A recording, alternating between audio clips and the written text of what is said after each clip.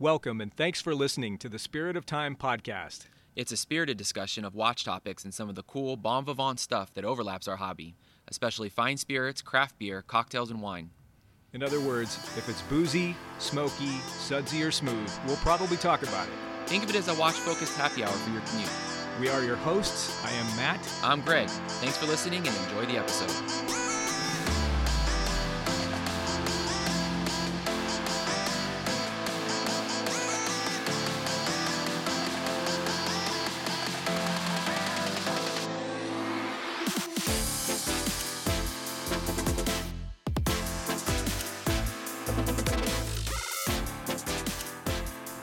And welcome to the Spirit of Time podcast. Matt, how are you doing today? I'm really good, actually. It's a nice day, maybe a little too hot, but we're at the end of the day, so who cares? It's time for a drink and chat with my buddy. Yeah, this is required on any podcast to talk about the weather. We had some cooler fall preview weather, and then of course we got our quickly late fall summer weather going on here in Southern California again. So it's heated up. Yeah, it's kind of traditional, like mid-October Indian summer. The one thing that's nice is it's I don't like losing the daylight, when we go back to standard time. But this kind of shoulder season that we're in right now, where it's not staying light out until like 9 p.m. It's dark at a reasonable time, and it is getting cool at night. So that at least is a saving grace. And maybe I can finally wear my new standard H. I got that Targa Florio jacket. It's rad, but it's too hot to wear. Yeah. We got a chance to hang out with Patrick from Bromar a little while ago, and I think you had your Barber jacket out. So I know you're sort of a fall attire, aficionado. Oh yeah, I mean we both days of fall I try to dress accordingly here in Southern California. So exactly. Yeah, we had, if anything, right, it was blustery and cloudy and rainy just a few days ago, and probably an honest 15 to 20 degrees cooler. But yeah, now we're back in, it feels like June. Yeah, we got rained out on soccer last weekend. And it's actually 2 rainouts so far this season, which is sort of surprising. Not really, that's kind of unexpected. Yeah, well, it is what it is. But hey, enough about that, man. What is on the wrist for you today? Well, today, considering it was hot, I was like, let's put something on a bracelet and just, want to sweat through anything. So I have, my 16710 GMT Master 2 on. Felt like it had been a little while. In fact, the date's quite wrong. So it's been at least a little while since it's been on the wrist. So it feels nice to give it a little bit of wrist time. And it used to be the sort of daily, before we went down this crazy rabbit hole. So, and sometimes I like to put it back on and make it the daily again. Oh, absolutely. I think it could be too, especially you've got the old LN version, right? So it's with the black, I think it attracts a little bit less attention. You can wear it, maybe a little more frequently than you could wear a Pepsi. 100%. And, I'm moving a little slow today. We were down at the Phillies Padres NLCS. And so great time at Petco. And, had some great beers down there as well, including Harlan's Hazy IPA. Harlan's is out of San Diego, and a good friend, actually, Joe, Contento Agave, for those of you who are interested in sort of his spirits and agave adventures, he turned us on to Harlan's. And so we had the Hazy IPA down there, got that going. It was just a great pour. And they make some really interesting stuff, especially on the sours. You like your sours. They're carrying them at Mission now. I'm not sure how available they are outside the Southern California market, but really, really good stuff. I've had a number of their offerings before, including that hazy. It's very good. I can get them sometimes at Howie's in San Marino, and also I think they're carried sometimes at our buddies at Vendome in Arcadia. But I've had a number of them, and they're good. I think they do a Japanese lager as well. Yeah, that's right. And then a couple of their sours seem to be sort of Japanese inspired, whether it's the yeast or the style. There's some lychee stuff, so the flavors and sort of brew styles, I think, draw some inspiration from that side of things too, which is pretty cool.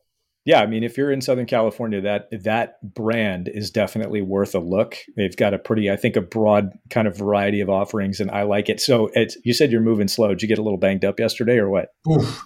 No, not necessarily, but just, the up and down, And then, of course, having a good time while we were there. They lost, but all told, it was a lot of fun. Good friend of mine flew in from Salt Lake, and so yeah, it was really fun.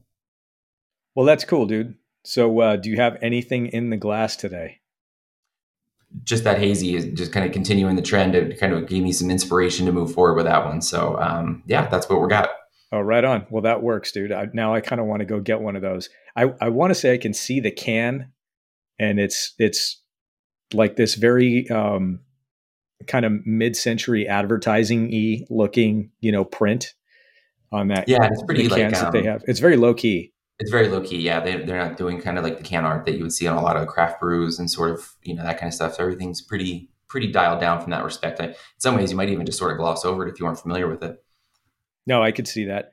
Well, for me, I'm going to start with what's in the glass. It was a hot one, so I did gin and tonic and a lot of ice, and I thought I had some citrus here to do like a little garnish in the glass, but I don't. So I kind of improvised and just hit it once or twice with a shot of the orange bitters. Not traditional, but it's quite good. And this is the gin that I'm using. This is the Fitzgerald. The producer is Du Nord. I want to say this is out of yeah, it is Minneapolis. So I don't know. When I picked this up, I think I thought subconsciously of our buddy Jason Heaton. He's got that Northern soul, and I aspire to having my Northern soul back. So I bought one of these. It's hard to think of being in the North when it's like 85 degrees in October. Yeah, no kidding. We were just talking about that. I think you had brought that up. You were mentioning when we sat down with Aaron and Jamal from Basel not long ago, and so I'm excited to see you pouring that one again because it sounded pretty tasty. Yeah, it's very good. And then on the wrist, literally, it's not Old Faithful; it's the oldest faithful on the sage green and gold kind of hardware NATO. It's the old Tag Heuer 4000. So this is kind of, I would say it's vintage at this point. It's about 25 years old. Vintage Tag Heuer. It's kind of that media blasted stainless steel with gold accents, and it's got that sort of slightly pebbly finish, like pewter colored dial. Just super cool watch, and it continues to age very, very gracefully compared to other examples that I've seen. This one is still, nicely preserved, and it's gotten a lot more wrist time now that I've put it on this green and gold strap. It's awesome. So probably Yeah, not the no, best choice today, given how hot it got. But yeah, but you've I think you've been praising the kind of green NATO for a little while now. Not that that's like a new thing, but I think you've been pretty ahead on that, and especially with the matching hardware. I think that just really brings that thing up to speed. Not that it yeah, needed it, totally. but it gives it sort of a new look in sort of an old package, which is right up our alley. Yeah, no, absolutely. I think the Sage NATO is kind of my thing now. It's my gray NATO, I guess. Anyhow, well, hey man, we are actually, I think, I don't know if it's burying the lead or whatever, spoiler alert, however you want to put it, but we are sort of recording this on an off cycle because the bulk of our episode today was recorded separately. We're kind of doing, a quick bookends here, intro, outro for an episode that's going to feature a guest that is, I think, very unusual for us, but somebody we've wanted to have on for a long time. Somebody who is not really somebody who I would say is actually well known in the watch space. If you're in to the enthusiasm part of watches, meaning kind of the history and use of tool watches, especially pilots' watches. This person is not a watch industry guy or even a watch guy per se at all. But we are joined on this one by no less a personage than Vincent Jello Aiello, host of the Fighter Pilot podcast, which, as you know, is extremely popular in certain corners of the watch collecting community. And it's just a great opportunity to sit down with somebody who is, my/our podcast guru. Literally, Vincent kind of helped us with a lot of the technical know-how to get our podcast up and running. He had a lot of pointers for us and was kind enough to kind of close the circle and actually appear with us on our podcast now that we've been running for like a year and a half, coming up on 2 years. So it's a fantastic opportunity. Again, I know a lot of people in our space, people that we know. I know Cole Pennington was stoked to hear that we managed to get Vincent on. I want to say I've seen a screenshot of Adrian Barker's computer where he had the podcast queued up. People know who this guy is. It's going to be a lot of fun. It's a very different kind of conversation because, again, it's just more about him and his podcast and things that he likes. He's almost humble to a fault. People who are aware of this guy know that he's a former naval aviator. So if you're not familiar, Jello, that's his call sign. Jello was, 20 plus years, full career, retired as a commander in the United States Navy. He was an aviator for his entire career. He was a Top Gun graduate, and then later on a Top Gun bro. That's the kind of the slang for somebody who comes back and serves as cadre at Top Gun. Vincent flew the F-18. I want to say he flew the Charlie, the Echo, the Foxtrot. I'm pretty sure he has 2-seat experience. And then as a Top Gun guy, he also flew the F-16N. A lot of people don't realize, but the Navy operated, I don't know if they still do, a small number of absolute hot rod F-16s that they would use for basically dissimilar training up at that schoolhouse in Fallon. And, Vincent operates the Fighter Pilot podcast, and that podcast has sort of spun off so that there's a number of other aviation related podcasts under that umbrella. And then also different sort of, like different rabbit holes that you could go down that have spun off from that. So there's an entire year's worth of F-14 content under a different title. That's the mighty Tomcat, the big fighter. He had a couple of F-14 guys come in and basically do, I want to say like 1 or 2 episodes a month for an entire year under a different title. They did that, and he's doing other series as well. So right now, I know in the past he's done something called The Merge, which was a mini series, almost like a documentary audio feel. And it's just a fantastic guy, a fantastic stream of content. And it's something that I think a lot of people who are into watch collecting and tool watch enthusiasm will like if they don't already know who he is. Again, the talk with Jello was not super focused on watches. We talked a little bit about, what's his favorite beer. We talk about fly fishing, how he got his start in the Navy, his podcast, and a little bit about a couple of great watches that he does have. He doesn't realize it. I think he's a watch guy in the making and just doesn't know it yet. We have to work on kind of quietly incepting him. So without further ado, why don't we go ahead and pause here, and we'll insert our conversation with Jello right now. So everybody stand by.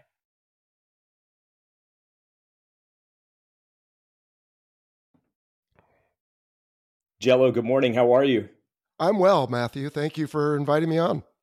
It is good to see you. This is kind of our monthly debrief, and we've repurposed the debrief for an interview. I've been threatening with you for this for a while, so I appreciate you being cool and taking the time.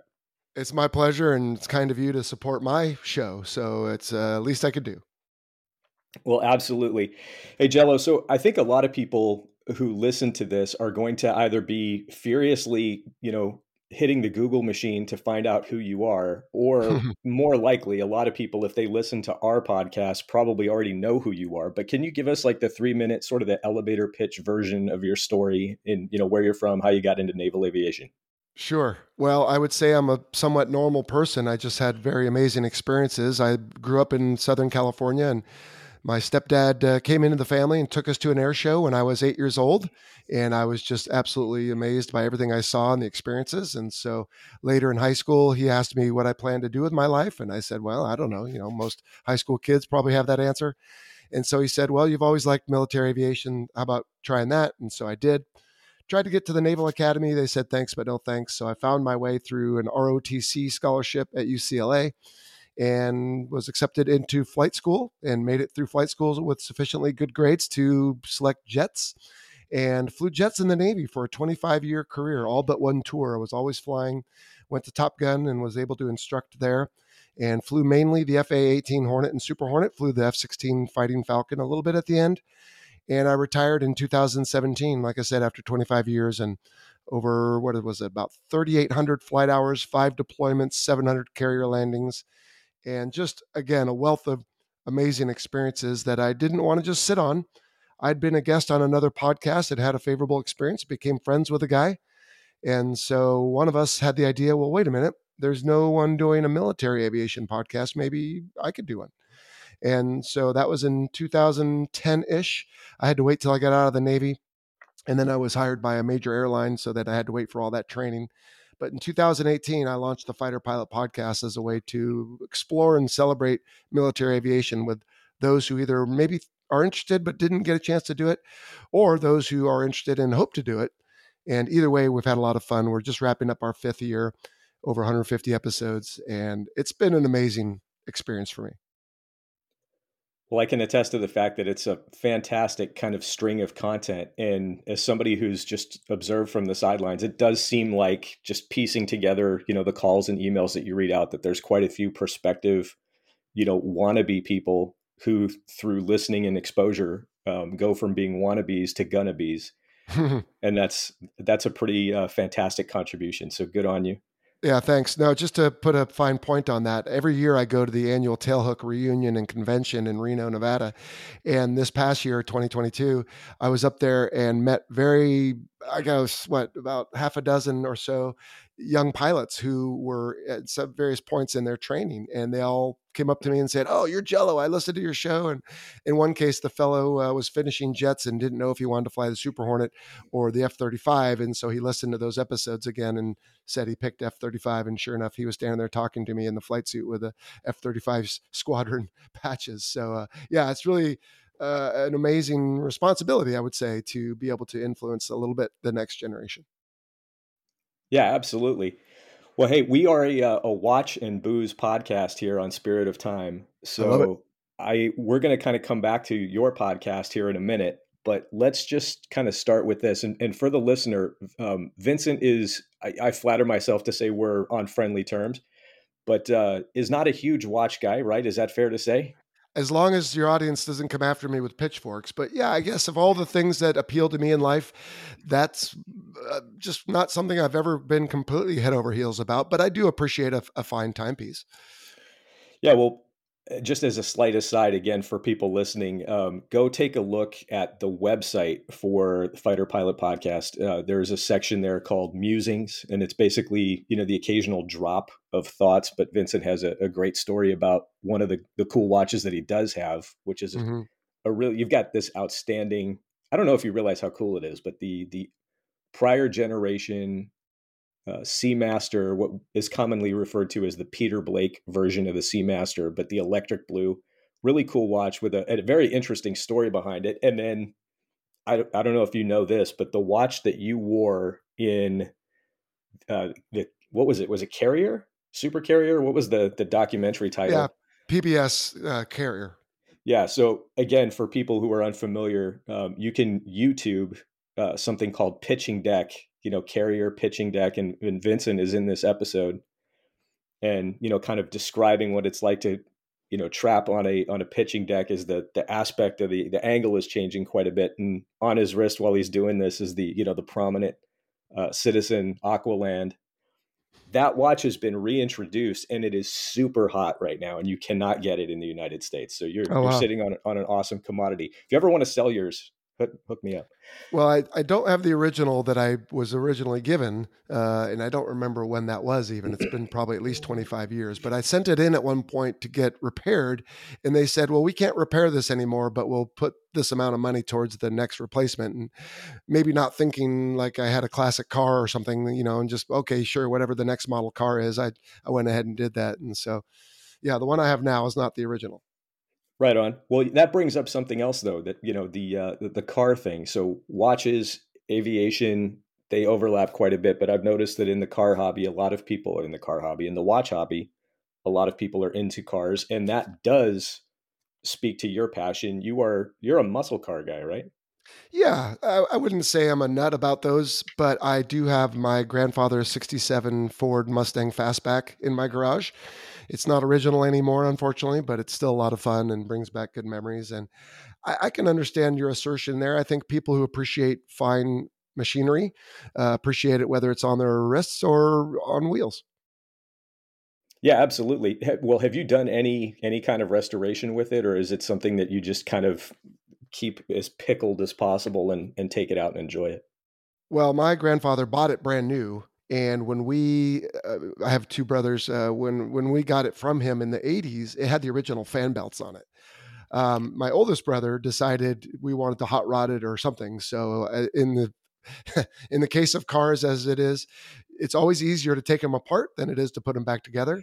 So it got taken apart and languished for many years. And when that happened, unfortunately, some parts found their way elsewhere. So I finally got it from him in 2013 and had it put back together. And we had to replace the drivetrain and a hood and the wheels. And so it's not original anymore, but it's still a 67 Fastback, which is a very desirable and fun and good looking car. Yeah, I think that's actually probably the best looking of the vintage Mustangs. That's a good one. Yeah. Uh, for sure. Are you into bikes as well? Motorcycles, yes. My other brother used to work for Yamaha, and so I've been through many motorcycles over the years. But in 2006, they released a 50th anniversary limited edition, one of 500 of the R1, so the 1000 cc bikes. And he was able to help me get number 207. And at that point, I quit upgrading. So that bike is already, gosh, 2006 to 22. What is that, 16 years? And so it's out in my garage also, right next to the Mustang. And I don't get on it as much as I used to. We used to ride the tracks, and I would take it up into the mountains when I used to live in Central California. And now it's more of a traffic beater here in California, where I can, Southern California, where I can, if I need to be somewhere without too many bags, I can get through traffic a little more easily. So, an unglamorous and unglorious finish to its life, but it's still a fun bike, and I still do enjoy it. Well, at the end of the day, yeah, I'm sure it's still fast.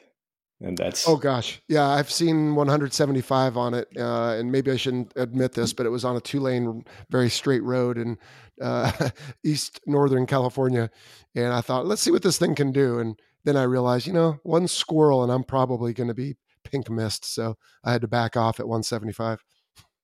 God, that's unbelievable. I can't even imagine like that the physical sensation of going that fast, like exposed to the road Well, and the yeah, noise and all that. I was tucked in pretty good, but yeah, it was pretty sensational. For me as a fighter pilot, that speed itself wasn't necessarily new, but normally I'm cocooned in a cockpit and about to either take off or land. So, yeah, being exposed was a little unique, and self-preservation took over. Yeah, yeah. Sometimes, yeah, live to fight another day, discretion, Hmm. better part of valor, and all that stuff. Well, hey, and I've got another kind of a line of questions for you that have always been of interest to me. I have so, and again, full disclosure to everybody listening, I haven't flown in decades. I haven't had any kind of pilot in command time since 1995. Okay. And I have always been a small airplane guy, but on the track to do kind of what you do now, which is commercial aviation, I pursued that. Um, I'm curious. I think things must be different from my perception from decades ago, but I want to ask a few questions about kind of flying, timekeeping, and time consideration in flight planning. Why is GMT, like the concept of GMT or UTC, Hmm. important in aviation? Because in the watch world, when people think of pilots' watches, basically what you think of is something like a complicated chronograph, like a Breitling with what amounts to an E6B reprinted on the bezel, which is a total eye chart. And then the probably the most iconic pilot's watch ever is something like the Rolex GMT Master, which these were watches that were kind of, the lore says, were commissioned by Pan Am in the early jet age. Hmm. Is GMT something that is a consideration in the cockpit, when you're traveling and going from time zone to time zone as you make your calls? It is, because with an Earth shaped like ours and it's different times of day all over it, you need a standard. And so it could have just as easily been some other time, but they picked the GMT, like you said, or UTC of zero, whatever you want to call it. And it's just a way for all of us, no matter where you are, to say, here's a standard or a reference. And from that, this is what time you should be taking off or landing and when things should be happening. And so there's no question on your local time, as long as you know where you are and your difference from GMT, then you know when the operation is going to happen. But also, sometimes you take off. Like I had a flight in August from New York to Western Africa. And so you're crossing many of those time zones. And so if you were trying to account for all that and just use whatever your local time was, that could get very complicated. So it's just a standard. Got it. Now, so in the old days, I'm thinking, go back to like the late 50s. We're talking, early jet age. There's literally somebody in the cockpit handling, the radios. And back then it would be, instead of it being satellite based or anything, it would be actual like HF, somebody, working a wireless very similar to what you would see in something like World War II. Mm-hmm. Is the radio call dead, for position calls when you're out in due regard way out over the ocean, or does ACARS handle all that for the listener? The airplanes often, they have the capability, and Vincent, correct me if I'm wrong, they have the ability of sending messages on their own, via satellite to, company and to, air traffic control and stuff like that. Is that how that works these days? Mostly. But there are still parts of the world, that same trip to Africa, where we had to make position reports because the agency we were speaking to did not have or could not afford, or I don't know what, the technology to have some sort of updated or automated precision position reports. So we would still check in with them every so often. Hey, we are at this location, airspeed, altitude. We expect the next position at this time, at this airspeed and altitude.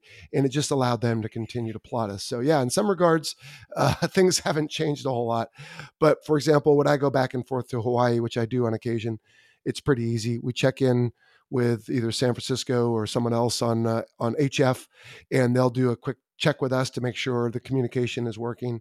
And then at that point, we don't need to talk to them anymore because they can just send us, in effect, text messages. And when you first coast out, let's say coming off of California, you check in with them, you get a check of your system. Yep, it works. And then you just get text messages for the next 4 hours until you get close to Hawaii. And then the last one is, hey, now check in with Hawaii Control on this frequency once your VHF is within range again. And you give them a call and they say, oh yeah, squawk this. And in a moment or two, they'll see you. And then they start giving you the normal instructions. So yeah, they're starting to experiment with that over the continental US as well, not doing all the voice stuff anymore because it's somewhat burdensome when there's that many aircraft for everyone to wait their turn to talk when they could be doing more of the text. Interesting.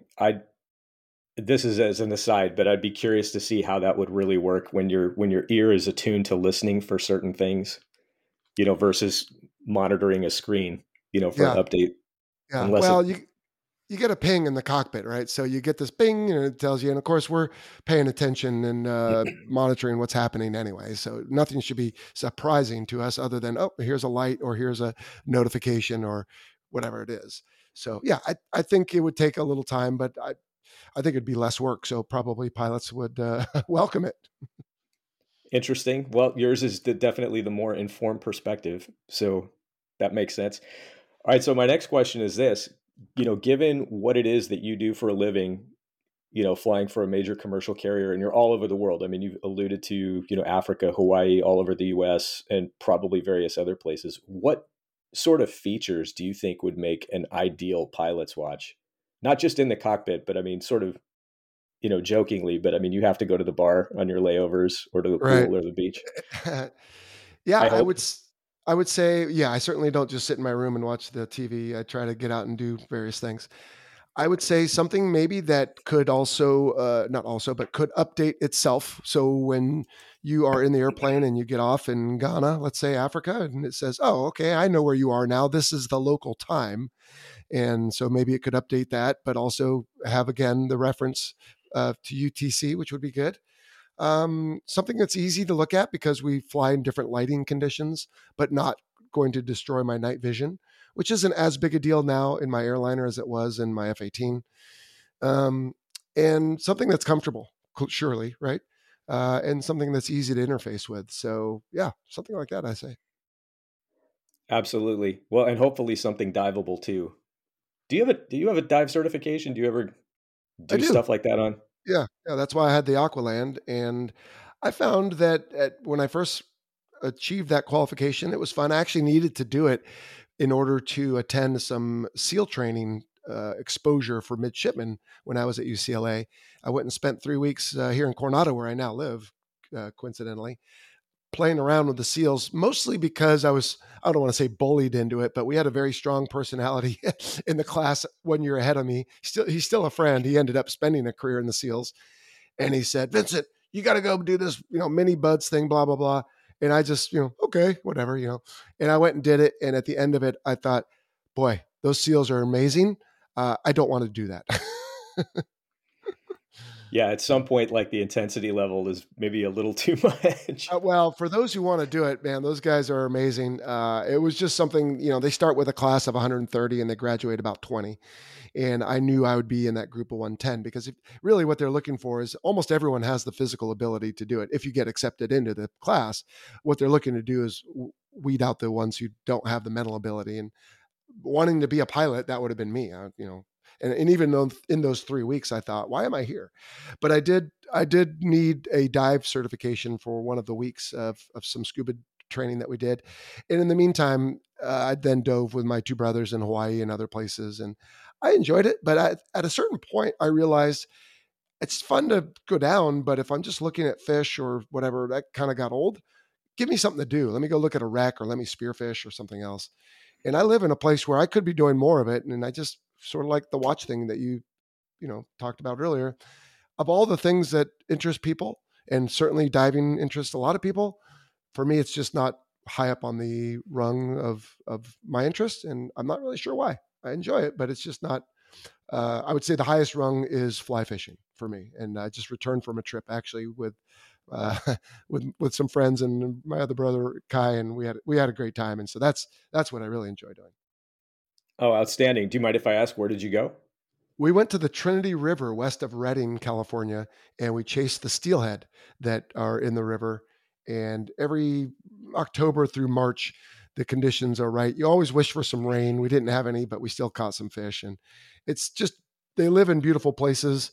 And when you're with your brother and friends, you just have a great time always. And so we had a really good time just going up together, chasing fish for 2 days on the water, but then also cooking in the room that we had there at night, and of course some refreshments and libations, and so we had a great time. Oh, that sounds fantastic. Just let me kind of deviate a little bit, but steelhead, are they living in that river? Is that the habitat? Or are they coming upriver to spawn? Well, so both steelhead are basically rainbow trout that make their way to the ocean and come back to spawn.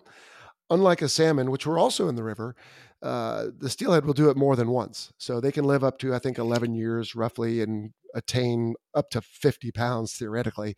Ours were all in the 5 to 7 pound range probably.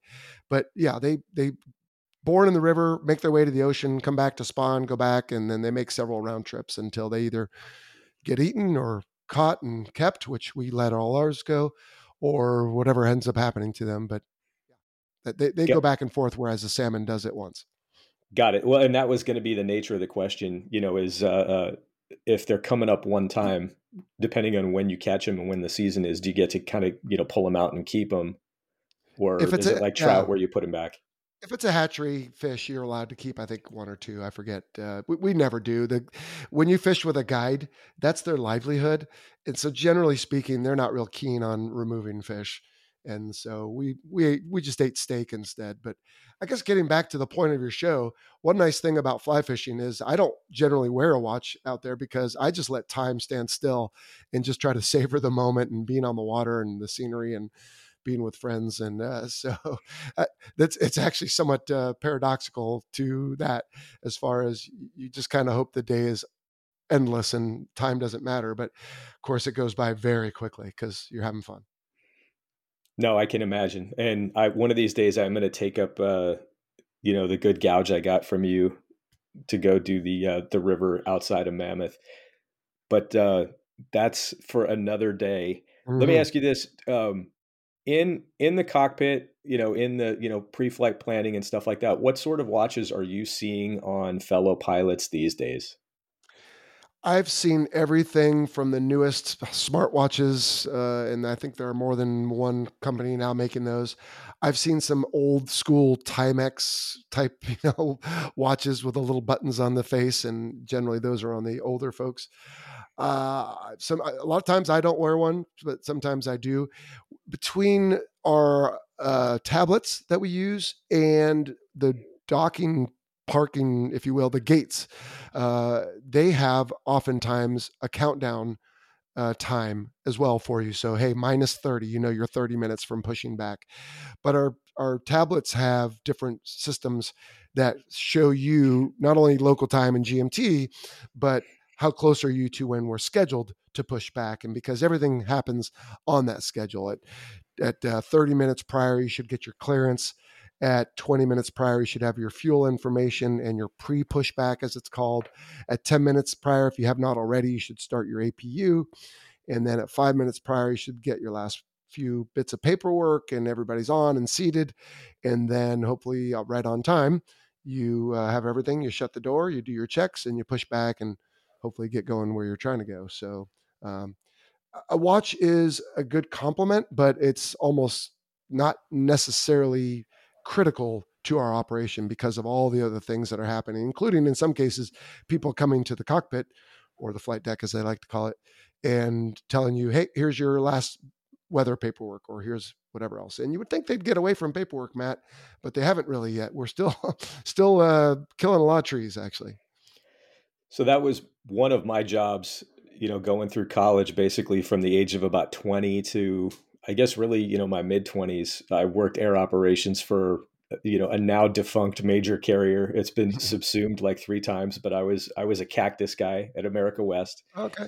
and then FedEx. And yeah, a million times I was the guy preparing that paperwork, either the weight and balance or bringing stuff from dispatch, global ops, and stuff like that. Do you? This is a super geeky question, but when you push back, do you still? So at our company and the company I worked with before that, you'd have to make a radio call to the local operations to basically call your push time, taxi, wheels up, and estimated wheels down. Do you guys have to do that anymore? Is that all through the computer? No, we don't have to do that anymore, except if it's needed for just local clearance so you don't push into a congested area. So in Los Angeles, where I'm based, we have to have certain gates where we have a ramp control that we call, and there's other gates where we just call the ground control. But then there are other bases, or I should say airports. I think was it Tampa I was at recently, where, hey, you don't have to call us, but if you could just let us know you're pushing back, that would be nice for us to know. And this is what it says in the notes for the airport. So it just depends on where you are. And then most airports don't require any other real calls like that. They have your flight plan. They know what you're doing. But curiously, John Wayne Airport in Santa Ana in Orange County does require you to call your operations and tell them what you're squawking.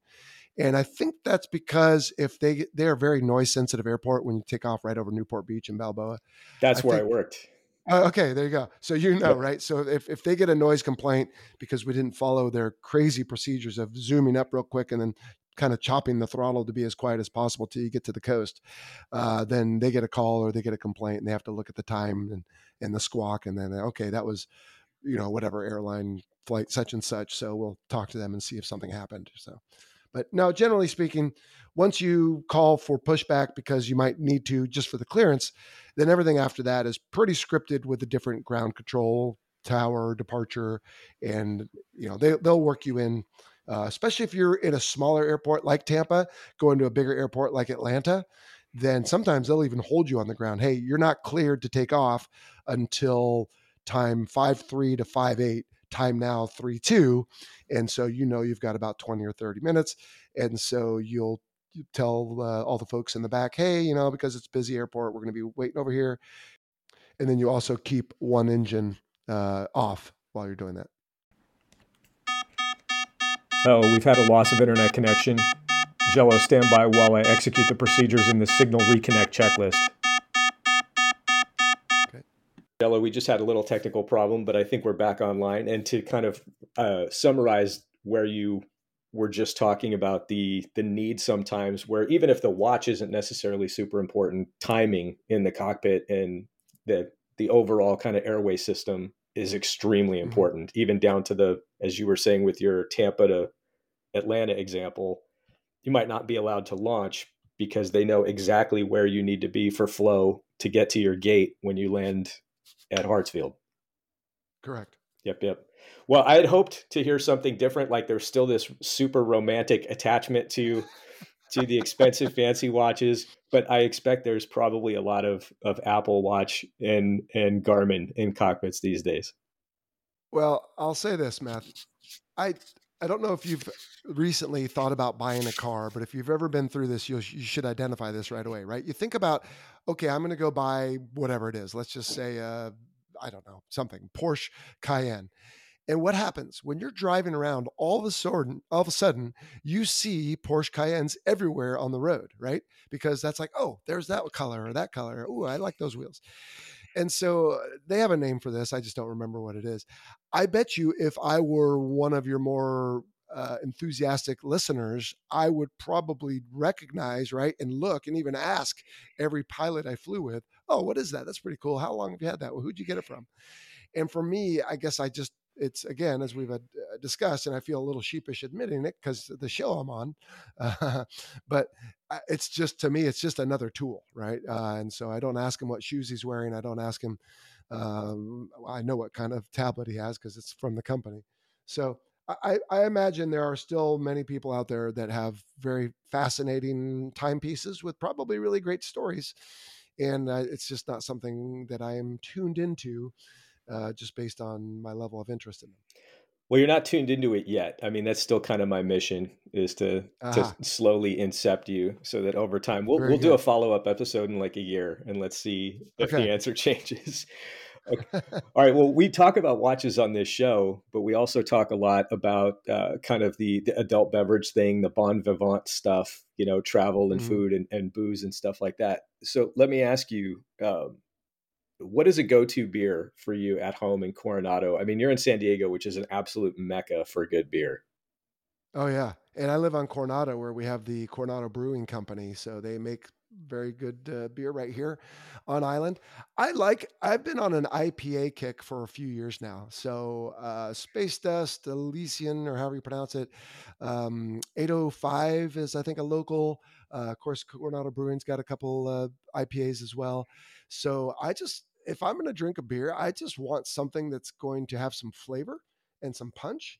Now, that being said, this past weekend on our trip, one of the guys bought a 12-pack of Pabst Blue Ribbon. And I thought, for heaven's sakes, dude, what are you doing? But it was cold enough, and when you're thirsty enough, it tasted pretty darn good. But yeah, I'll reach for an IPA, and I like the ones you can see through a little better than the hazy ones. And that's a go-to for me. Yeah, absolutely. Pabst Blue Ribbon is actually pretty popular again. I think the hipsters sort of ironically resurrected it, and it sees a lot of action all over the place. So people like that one. All right, I've got a hypothetical for you. Assuming you have, let's say, a 24-hour plus layover, so maybe even sometimes you get like 2 full days of crew rest on a long trip someplace. Sometimes, usually the longest would be like a 30-hour, 36-hour. If you fly in, let's say, and land first thing in the morning, and so maybe you flew all night, they know they need to let you sleep that whole day. Well, you might not leave again till, let's say, the second day that night to fly back overnight. So yeah, you might get about 36-ish. Okay. Sometimes. So in that hypothetical, let's say they send you on a trip someplace awesome like Costa Rica or Hawaii or Australia. What kind of stuff does Vincent like to do on the layovers? And do you have like a go-to cocktail or something that you ask for when you hit the bar or the restaurant or what have you? I wish I did have a go-to cocktail because I really need to figure this out. First off, I don't drink. Another thing I don't do besides, like a lot of pilots do, besides being a watch aficionado, is I don't play golf and I don't drink coffee. So I don't know how they ever let me into this industry. So I don't drink like a rum and Coke or anything with caffeine because I find the alcohol wears off before the caffeine does. So for a while, I was doing gin and tonic. And then one night I woke up in the quinine, I forget however you pronounce Quinine. the stuff that makes, yeah, a tonic. I was spinning, and it wasn't the alcohol. It was, I think, the quinine. And so I had to swear off of that. So then I thought, well, maybe I'll just try to do a vodka and tonic. And I found that was kind of boring. So I don't really have a go-to liquor per se. A beer is an easy one, but the older I get, the harder it is to work off those calories. So I guess it just depends if the captain is, right now I'm still a first officer, although I've been selected for captain. So I'm hopefully going to make my way to the other seat pretty soon. But when they take you out because they get paid more, they usually buy. So whatever he's ordering, I generally just try to do that unless I think it's going to mess me up. I did have one night when I was much younger where I thought Red Bull and vodka would be the way to go through the night, and it's a miracle I didn't die. I think my heart was fluttering the entire next day, and we went snow skiing, so that was just a really odd day. Um, but yeah, if we get in and we can have something that first night, generally I don't mess around with it the next day because obviously I'm flying an airplane full of 80,000 pounds of fuel and 220 people, and I don't want to put them at risk. So if we do have a longer layover, then that first day I might, but second day I typically leave it alone. Gotcha. Yeah, and for future reference, Red Bull and vodka is definitely a cautionary tale waiting to happen. Oh man, we killed it. I mean, I can't remember how many I had. I somehow made it back to my room. Someone took pity on me, I think. And the next day it was weird. Yeah, my heart was just fluttering all day long. Yeah. Well, I tell you what, the adult beverages aside, going back to that hypothetical, if you're someplace tropical, where there's water and stuff like that, what do you typically do to pass the time? Well, that is one of the reasons I have a podcast because I find it gives me things I can do that make a difference, both to me and to the people who listen. And as long as I have my laptop with me and the internet, I can do all sorts of things. So I always joke to people that when you get to a layover, you can go to the bar, you can go to the gym, and you can turn on the TV. So you can only go to the bar for so long. I can only go to the gym for so long. And frankly, I don't mean to take this sideways, but when you turn on the TV these days, it's like, gosh, it's not that good. And so I try not to turn on the TV. When I leave my room, I do a little assessment. Of course, I look everywhere, make sure I haven't left anything. But one of the things I do is, did I or did I not turn on the TV? And if I didn't, I count that as a victory. Now, if it's certain sports seasons, I might turn it on, look for the game. And the one show I like is Shark Tank, of all things. So I do watch that. If I happen to turn it on and see that, I'll turn it to that. But or muscle car shows. But having a podcast where I can interact with listeners, I can work on something, I can work with my team. I find that is a wonderful thing. So I will either write or I will work on that. In some cases, I actually will record audio podcasts on the road. And otherwise, it's just a lot of the housekeeping that I do. And that for me is important because I am very much an achievement oriented person. Whenever you take those different assessment tests, I am big time on getting things done, improving things, checking them off. And so for me to be able to, oh, okay, I got this musing done like that one about the watch, or I've connected with this person like you, I might tell you, hey, I can have a 30-minute debrief when I'm sitting in La Hui. Sure, let's do it. So that for me is, it gives me something that I can achieve. And that's a good thing for my bent. Well, that sounds like a good kind of segue back to your podcast, and we'll start to wrap this up, Vincent. I think we've probably talked about this offline. You may not realize it, but your podcast among a certain subset of people in the watch collecting community is enormously popular. So, I mean, from a very selfish standpoint, having you on is kind of a feather in our cap because I know there's a few people who are going to be like, "Oh, that's awesome." But what is so you and I have talked about this, but for people who listen to your podcast, can you give us a preview? Because you've got some big changes coming up, right? In terms of what you're going to be doing to augment your process and the look and feel of the podcast is going to be different and augmented, right? Absolutely. So the first 5 years were audio only. We did have a YouTube, we do have a YouTube channel, and it was the artwork that one of our team members comes up with, and then just the little bouncing sound bar so you can see some sort of motion. And so, just like again, back to that Porsche Cayenne, after a few years, what did Porsche do? Well, let's change it because you can't let it get stale. And so, after 5 years, I've decided, you know what, let's pivot to video. So, we are in 2023 moving to a video format where it'll be a little bit like Joe Rogan, where we'll have a little clip maybe of something compelling that the guest had said to get a hook into people when they first push play, and then a very short intro of some compelling music and some cool flying scenes, and then straight into the interview. And Matt, I know for you as a listener, that'll come as a bit of a change because in the past, it was very much like, check, check. Hey, is this thing on? Like, hey guys, I'm Vincent Aiello and I bought a microphone on Amazon and I'm trying to figure out GarageBand and I'm going to talk about flying. So if you like it, listen. And it's funny and a little cringeworthy to go back and listen to some of my early episodes because I'm talking about everything and anything and oh, my wife is doing this or my dad passed away and I'm going on this trip. And I think that helped build rapport with people, that they learned that I'm just a normal sort of average guy who has normal things happen, and I just happen to have these amazing experiences in the military. But now I have kids, and kids come with different challenges and opportunities, and I have a wife and older parents, and I've lost one of them, and I actually lost one of my brothers that I shared on the show, and the outpouring of support from people who feel like they know me and appreciate the show, and obviously, weep when I weep and laugh when I laugh. It was amazing, the outpouring of support that we lost our middle brother. In fact, the last time my other brother and I had seen him was on one of those steelhead trips in 2020. And so that's why it's been such an amazing opportunity to go back to that now and think about him and celebrate his life. And so um, it's we're moving to video, and with that move, Matt, comes the very simplified hello and welcome to the show. Here in the studio, I've got so and so with me, and he did these things, and let's talk about it. So I don't know if it's good or bad. I guess we'll see, but it'll lose a little bit of that personal touch that it's had in the past. And I don't know. The jury's still out on how people will like that. And maybe what I'll need to do is just jump on once in a while and just connect with people, whether it's a live live YouTube, or just an extra bonus where I talk about whatever's going on and answer listener questions, etc. So we'll see. But yeah, we are big changes in 2023. Well, I'm looking forward to it. I mean, I saw the teaser. I think it looks cool. And, personally, I think that the YouTube element is important, as a thing for growth. Whether you like YouTube as an entity or not is beside the point.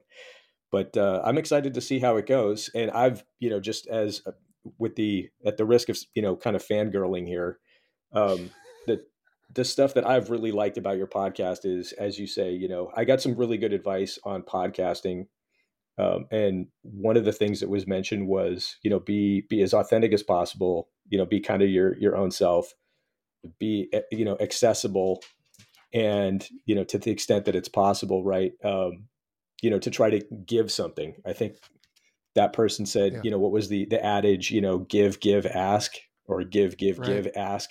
So, I'm burying the lead here, but you were the person who told me all that stuff. Vincent, you're, one of my like podcast gurus behind the scenes, kind of, telling me, hey, do get this, buy this, look into this, try this. So we've been very appreciative, both Greg and I, in terms of the advice that you've given us. Certainly you've been super successful, and it's cool to see where you're going with it.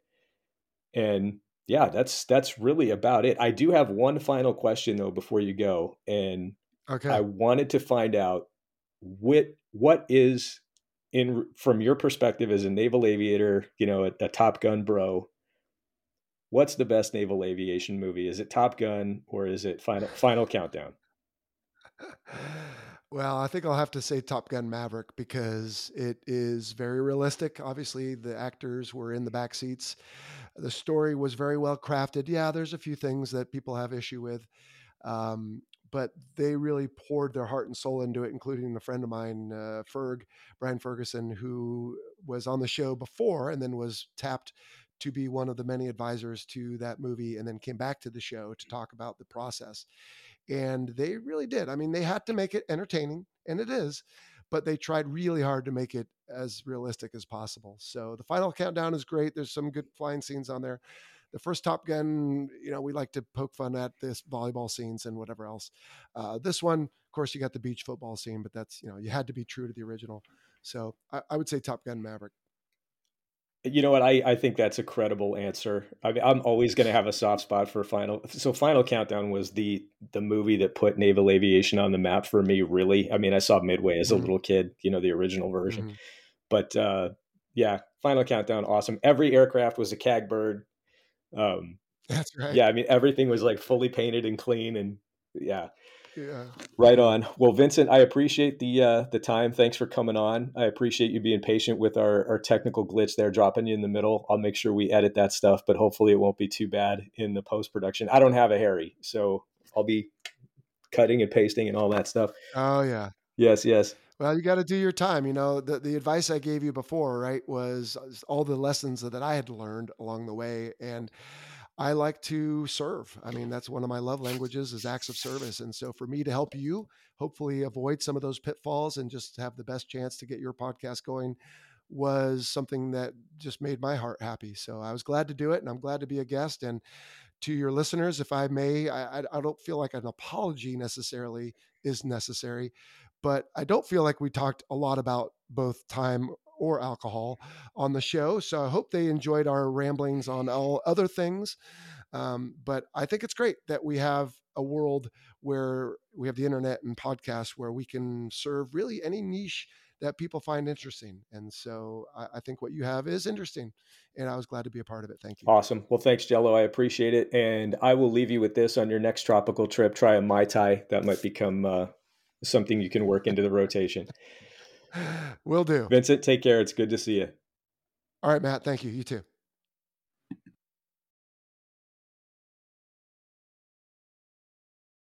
All right, and we're back. Greg, what did you think of that? That was a pretty interesting conversation. Don't you agree? Yeah, it really was. And, Jello's been really cool to get to know in a deeper way. I know you've been close with him, known him for some time, and he's been kind enough to share, conversations with both of us now. And then, of course, getting to know his podcast in greater detail and his story. And he's just a treasure trove of kind of really cool information, just a really cool guy. Yeah, I mean, I think if I have one thing to say about that conversation, like I said, he's the mantra for these organizations where they do high level training, so Top Gun and Air Force, like a weapons school and things like that, is they want their instructors to be credible, approachable, humble. That's clearly who this guy is. Almost kind of humble to a fault. I would love to have more time to sit down. Maybe this is an entree to another episode with Jello where we can talk, maybe just open the box on his fly fishing, or sit him down with somebody from IWC or Bremont or something like that. We were this close, and the listeners can't see, I'm holding up my thumb and four fingers. We were very, very close to having, I think, Bremont military have a connection with Jello's podcast. And that's kind of, was put on hold when he had some personnel changes. But yeah, I think he's just a watch guy waiting. Doesn't know it yet. We'll see. Yeah, and I think you and I mentioned this too. Just the last couple of series of episodes have been really neat, and sort of a line of different stuff, that we haven't done previous to that, at least in sort of theme. But we had Surge on Explorer, and of course there's sort of a historical, some military inspiration, look on on stuff and watches, and then of course the most recent episode was all about the Mil-Spec collection from Basel. And then you kind of carry this through, of course, with Jello's experiences. I thought there was a really neat set of three that were kind of came together organically, really, and show off the the things that are around the hobby that we do love. Yeah, absolutely. I think to a certain extent, right, the enthusiasm isn't just about the watches, but it's about all the different sort of tangential areas of life and human endeavor that are touched by watches. And all three of those things, yeah, those all have some kind of like militaria and history. And I hadn't thought of this. We hadn't planned this, but by the time this episode comes out, it'll just be a few weeks before Veterans Day here in the United States. And like you said, that's a kind of a cool fortuitous tie-in with Bausel. Those are some awesome watches, and that was a great episode too. So good Yeah, observation. loads of fun. Love it. Hopefully we get a chance to get Jello back on again soon. Yep. Well, hey, speaking of kind of military watches, just to have some of our own watch talk, did you have, I know I'm kind of surprising you here, and I know this is not a brand that's as close to your heart as it is to mine, but did you happen to see the stuff that dropped in the past week or so from Bremont?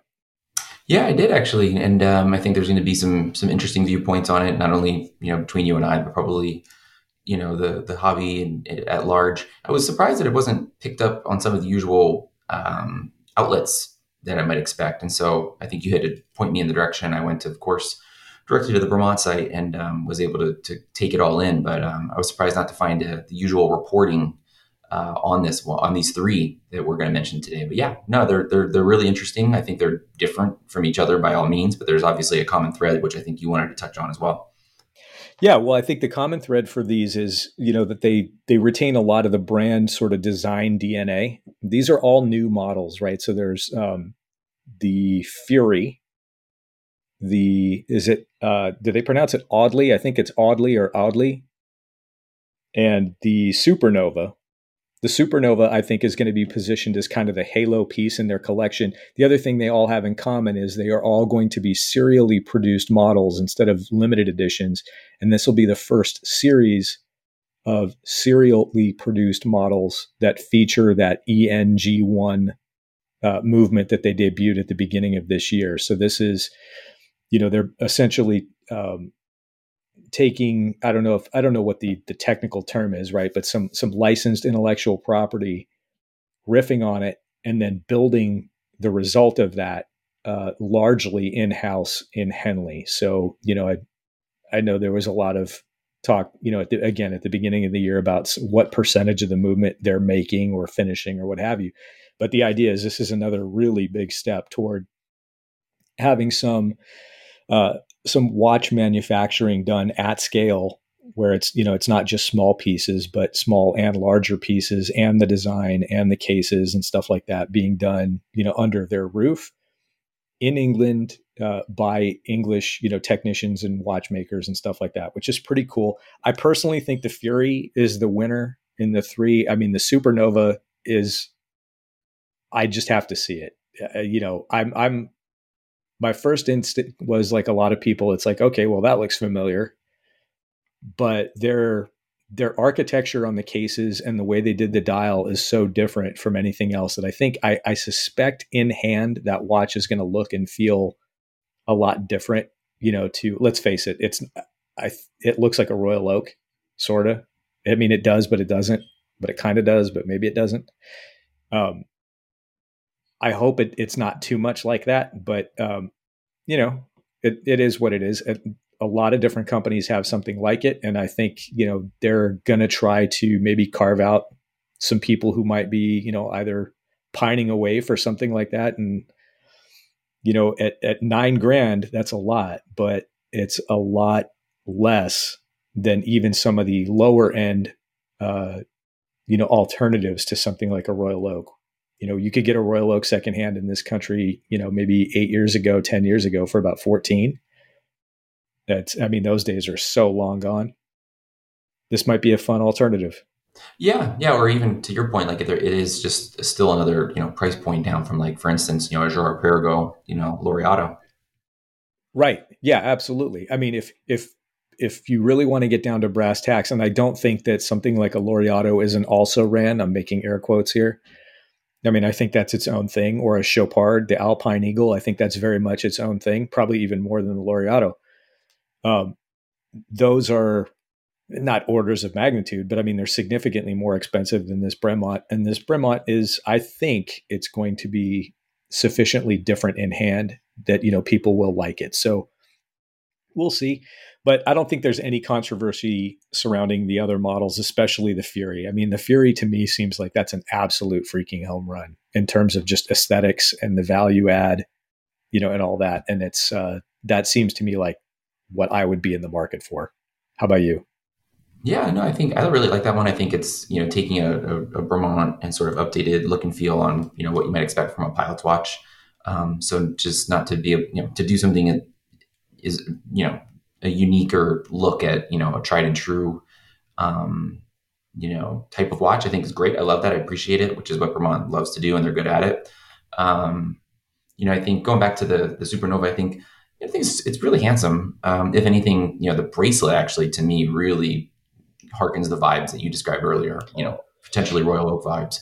But outside of that, I mean, everybody's making an integrated stainless steel sports watch right now. So why should Vermont not? I mean, if that's what people are looking for, and why not offer it to them? It's handsome, and we'll see where that goes. I think the fully polished case on the Fury might be a little bit too flashy, kind of a little blingy for me, but it's it's well done. It's really a really good looking watch. Yeah, I'm curious if it would garner the Supernova, that is, if it would garner kind of the same response if it was produced not with that bracelet, which is admittedly, I mean, that's pretty reminiscent, right, of another famous design. But let's just say it came out with like a really cool integrated rubber, on a deployant, or even a decent Tang, pin buckle. I don't think people would care at all. It would be a lot less, of a comparison. And then suddenly the watch, because the dial doesn't look anything like, anything else. I really like the panorama date. I think that's cool. I think you'd be sacrificing something in terms of the panorama date, because this movement can do that. Well, obviously it can. But it's almost like a feature delete on the Fury, because the Fury has a more conventional date. Obviously you pay more for that panorama date, or big date, whatever they want to call it. And to me, that's a really cool feature. I would love to see that spread across, but I could understand why they saved it for what I imagine they think of as their Halo piece right now. Yeah, I think all three of them have really, well done, well executed power reserves. I quite frankly like it. I like it. Maybe some So do people I. would say it's unnecessary on an automatic watch. I still think it's a nice complication, and it's an attractive feature when it's done well. And these are all done really well. Yeah, no, I think it's cool. It's like an attractive sort of, I don't know, it's just something for your eye to be drawn into. Yeah, and I think we probably talked about this when we talked about the Longitude, the LE that first launched this movement, and so this is probably obviously the sort of evolution of that, and it's nice. It's interesting to see it in new models, and I'm sure we'll be seeing it moving forward and even more.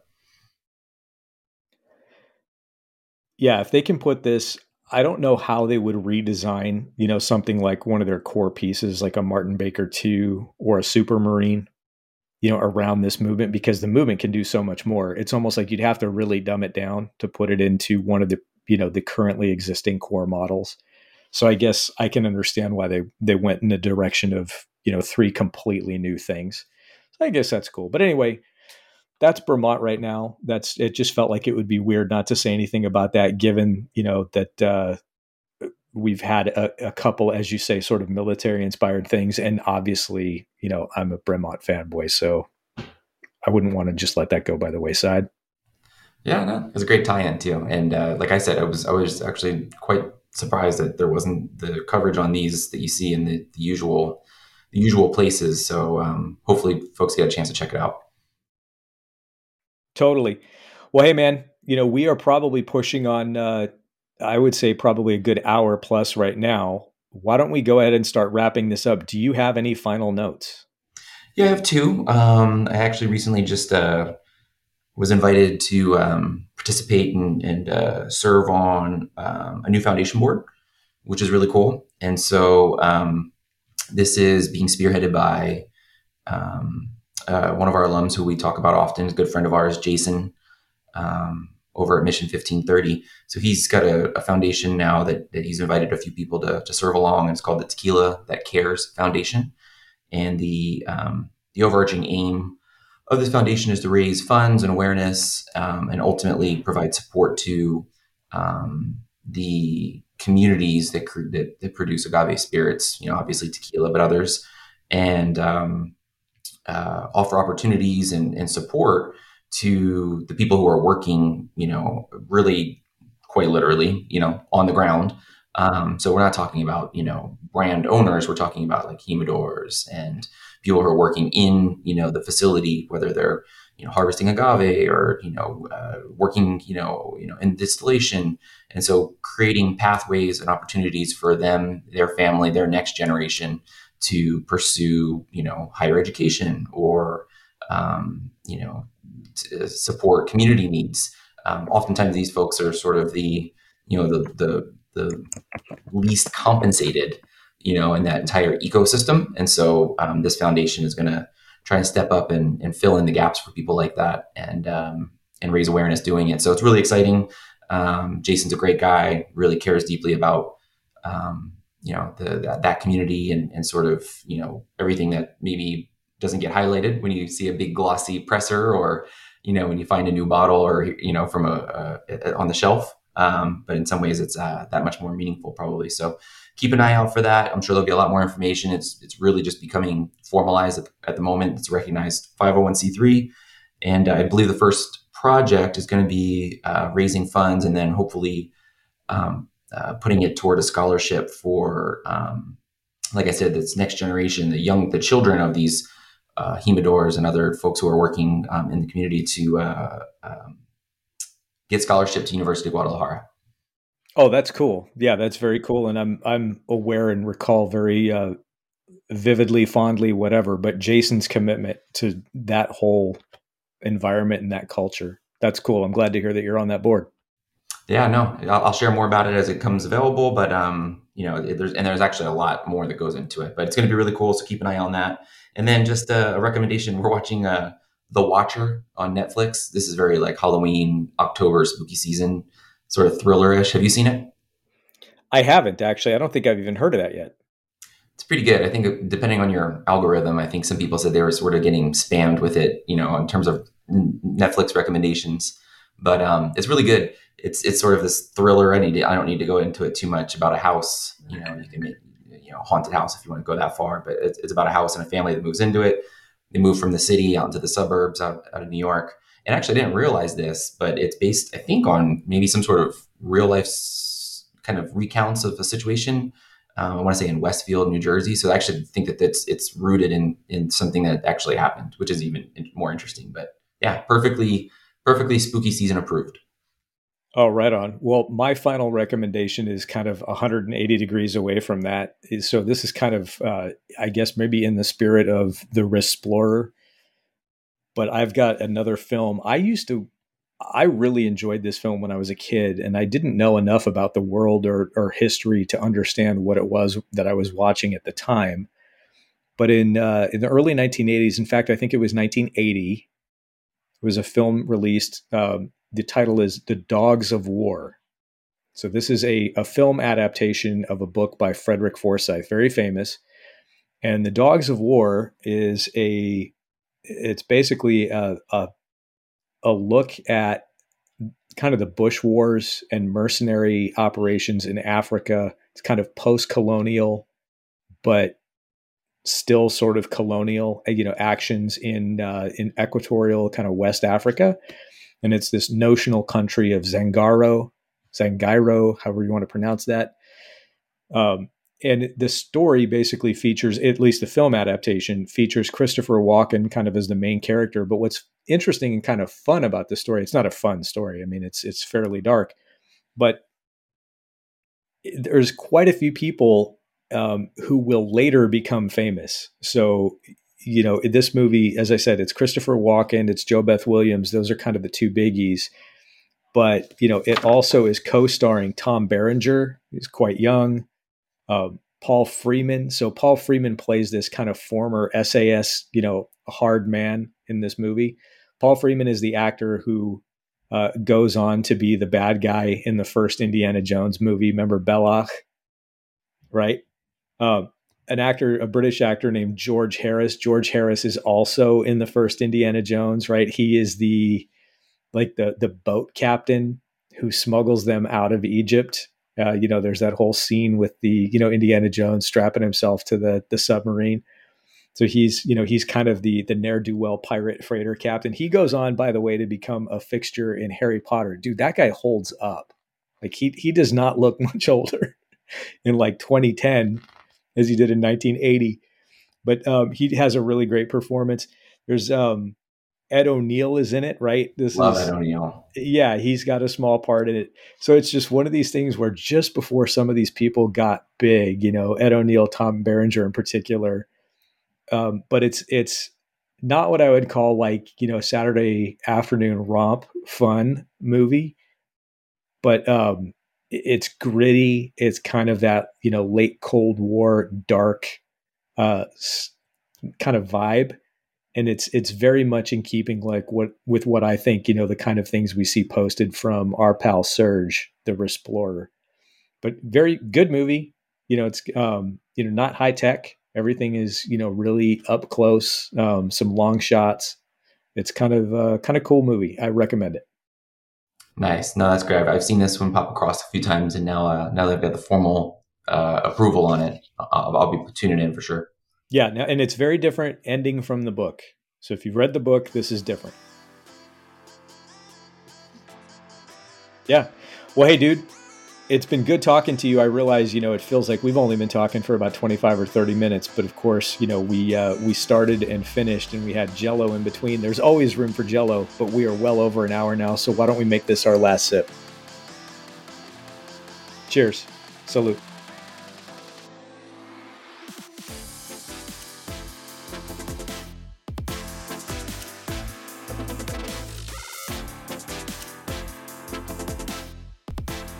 We hope you enjoyed the episode.